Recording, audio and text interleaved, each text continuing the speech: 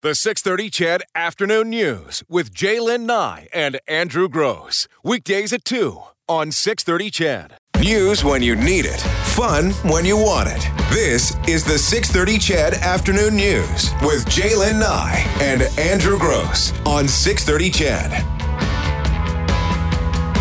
Coming up to 3:40 on this, the Friday edition of the 6:30 CHED Afternoon News. Melissa Etheridge tickets, a couple pair of tube socks, and a gift certificate for the Woodville facility located at the Millwoods Golf Course, the Clubhouse Restaurant. There you go. Up for grabs this afternoon. Oh, my goodness. What is the most you've ever paid for something? Like, excluding like the big purchases like cars or a house. I guess a pair of sunglasses, and I'm still regretting that I did that. It's one of those. I'm quite cheap. I'm not cheap when it comes to those around me. I'm cheap when it comes to myself, and that's not meant to be self-serving. I'm just cheap. Because I lose stuff, I damage stuff. So I don't. But at some point, I talked myself into a really nice pair of sunglasses and lost them a couple of weeks later. And just not going to do it again. Yeah, sunglasses are the worst for that. Coach bought me a pair of really nice Maui gym sunglasses for my birthday, and I lost they made it through 2 trips, and then I've lost them somewhere in the city. So if anyone found a nice pair of blue and brown Maui gyms, are mine. I think I bought a coat once, and it was $800.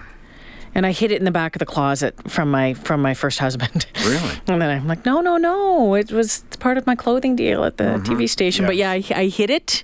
That was probably the biggest that I've ever paid. But there's a dude, someone has spent a fortune on a couple of bottles of whiskey. Described as the most expensive whiskey in the world.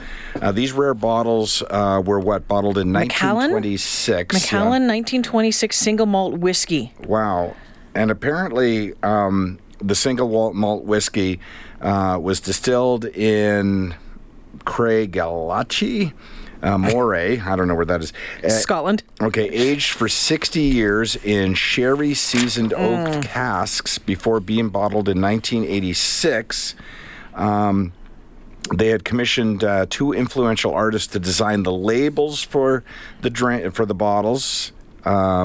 English pop star Sir Peter Blake, known for co-creating the album art for the Beatles' Sgt. Pepper's Lonely Hearts Club Band, and Italian painter Valerio Adami. I don't know who that is either. Nailed it. Thanks. One of those had to be right. 40 bottles produced all in all. And Blake and Adami received a dozen each, so that took care of 24 of the bottles. And the remainder was given to preferred clients at the time, but there's only apparently 2 left. But get this. Guess where they were sold? Where? They were sold at a luxury spirits retailer in an international airport. In Dubai. In Dubai. Yeah. So an international businessman bought both of them at $600,000 US a piece. Wow. That's almost 800,000 Canadian. Yeah. A piece. It has to be pretty good. What if you took a drink and you were like, "Ew, I don't like that." I find most Scotch tastes like jet fuel. I'm not a Scotch fan. I think it's one of those learned things you have to... Well, you don't want to learn on this bottle. Learn on something cheaper. Work your way up to that one.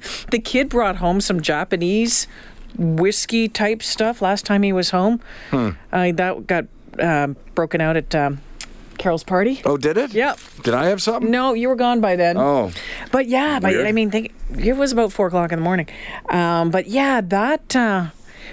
can't imagine having that kind of money. Well, it's not about the whiskey, is it? It's about what I paid for the whiskey. That's what that's about. Do you think so? Well, I guess you'd really have to love whiskey to be able to do that. Well, or to just spend that really money. Love spending big amounts of money for prestige.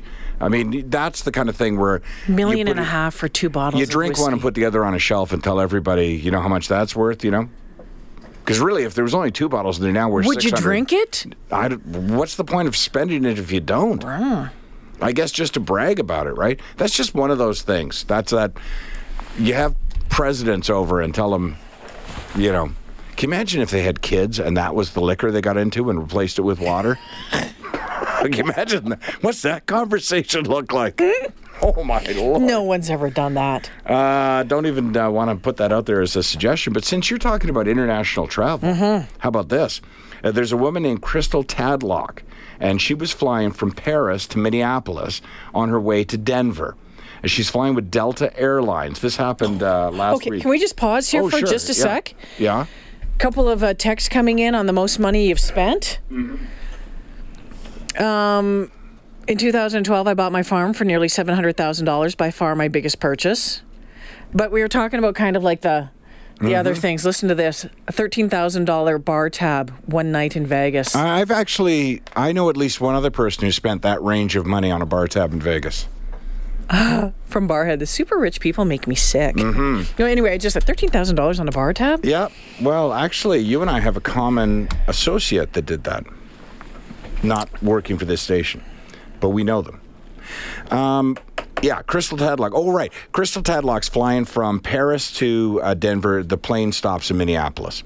So she's on Delta, and before she gets off the plane, as the plane's still in air, approaching Minneapolis, Delta, because she's up in the first class section, gives all of the passengers a bag with a muffin and an apple in it. Just, a little snack for you. Hold you over until we get you down on the ground, no problem.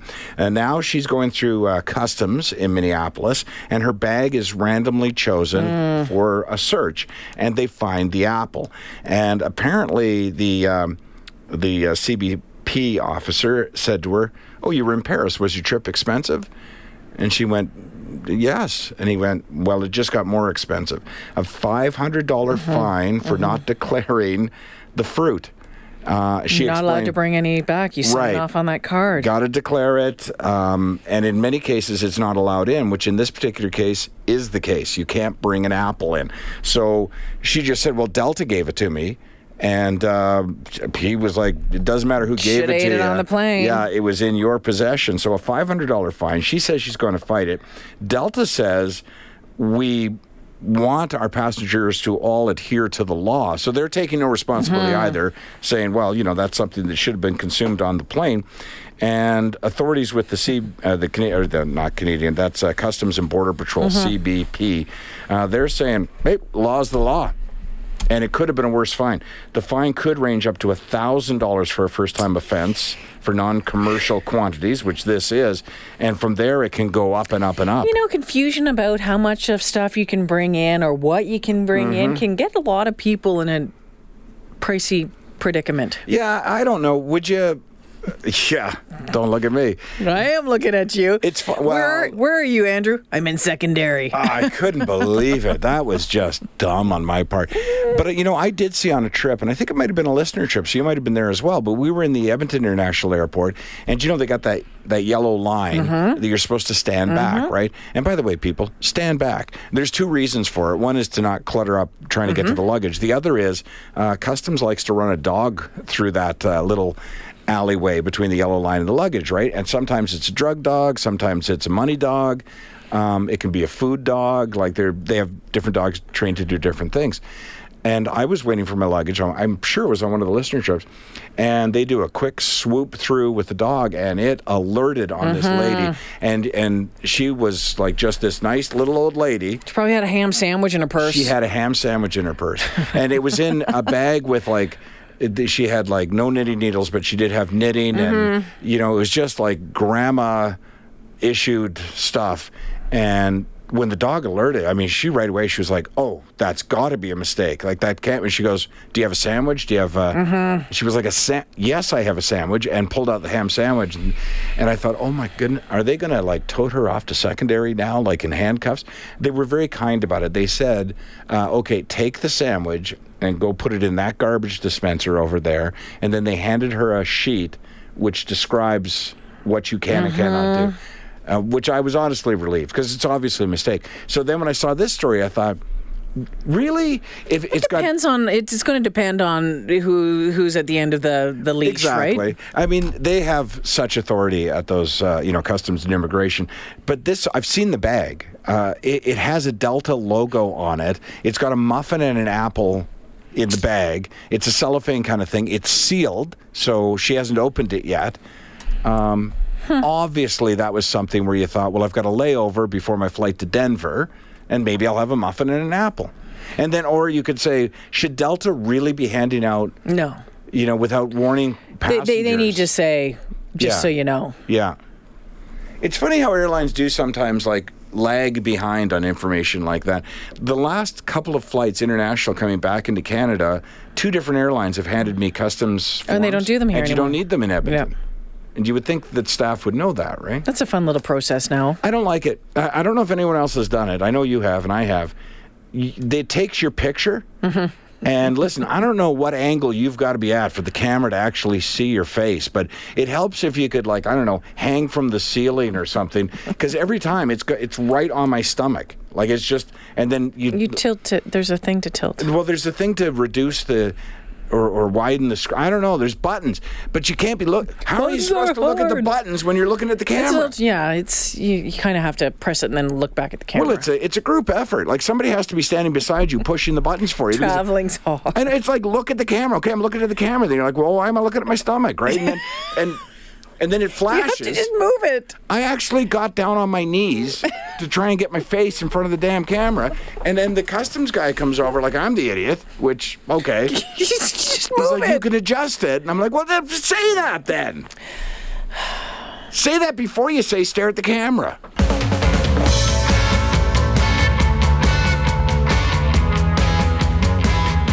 We've talked numerous times on this show about having a run-in with wildlife. There's a funny story today out of Edmonton, actually, and the Journal's reporting on it.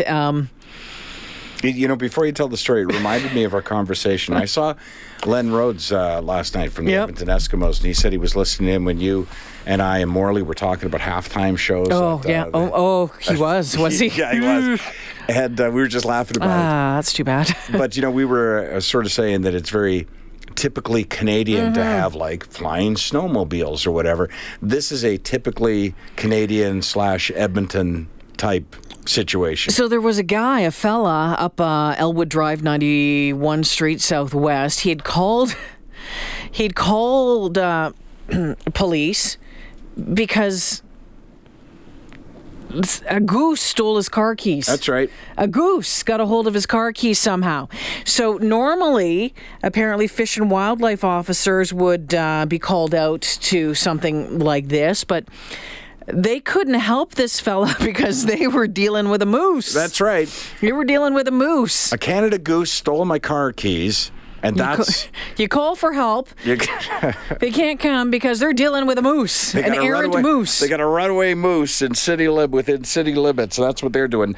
Where was the man initially called police at 10:54? Yeah, 10:54. He was in the area of Elwood Drive and 91st Street. No word, by the way, on how. There's no background to how the goose came to get the keys or why he was even interested in the keys. I was driving back from Vivo Restaurant the other night and on Lessard Road. So heading west on Lessard, and there was a mom with her 2 very small children approaching Canada geese. Oh, no. Like they were within a couple of feet of the geese, and I actually wanted to pull over and say, "Oh no, don't do that! She's taking pictures." It was like driving out to Jasper and seeing the people, want to go up and pet the elk or something like that. But I just thought geese are nasty. They are nasty. Listen to this out of the big blue folder, real quickly. A Michigan high school student was the victim of a goose attack at a golf course 2 weekends ago, and there's photos to prove it. They hiss? Yeah. He's a high school student. He posted the photos of the goose himself, attacking fellow players and himself. They were on a golf course. He had just finished teeing off. He was walking down the fairway, and to the left, there was a goose nest. Yeah. They tried to avoid it, but apparently the guard goose, just didn't think they were far enough away. And he viciously attacked the golfers. Oh, yeah, and they'll nip at you? Yeah. They think they're bigger than they are. Well, they have a pretty good wingspan. Well, I suppose they do. But geese are quite something. I went for a walk the other day on my lunch break. I just went for a walk. And just down here I never get a lunch break. You're not here in time for lunch. Exactly. On the berm, like just on the other side of the parking lot back here, there was just a goose sitting there. Yeah. I was looking for the other one because, geese mate for life. Well. So usually there's two of them. Yeah, there's always the exception to the rule, though. Guy's flying his own path. Doing my own thing. Sitting by the garbage bins. Looking for love. Who hasn't done that? Yeah, no kidding. As you walk out, hello, ladies. The 6:30 CHED Afternoon News with Jaylen Nye and Andrew Gross. Weekdays at 2 on 6:30 CHED.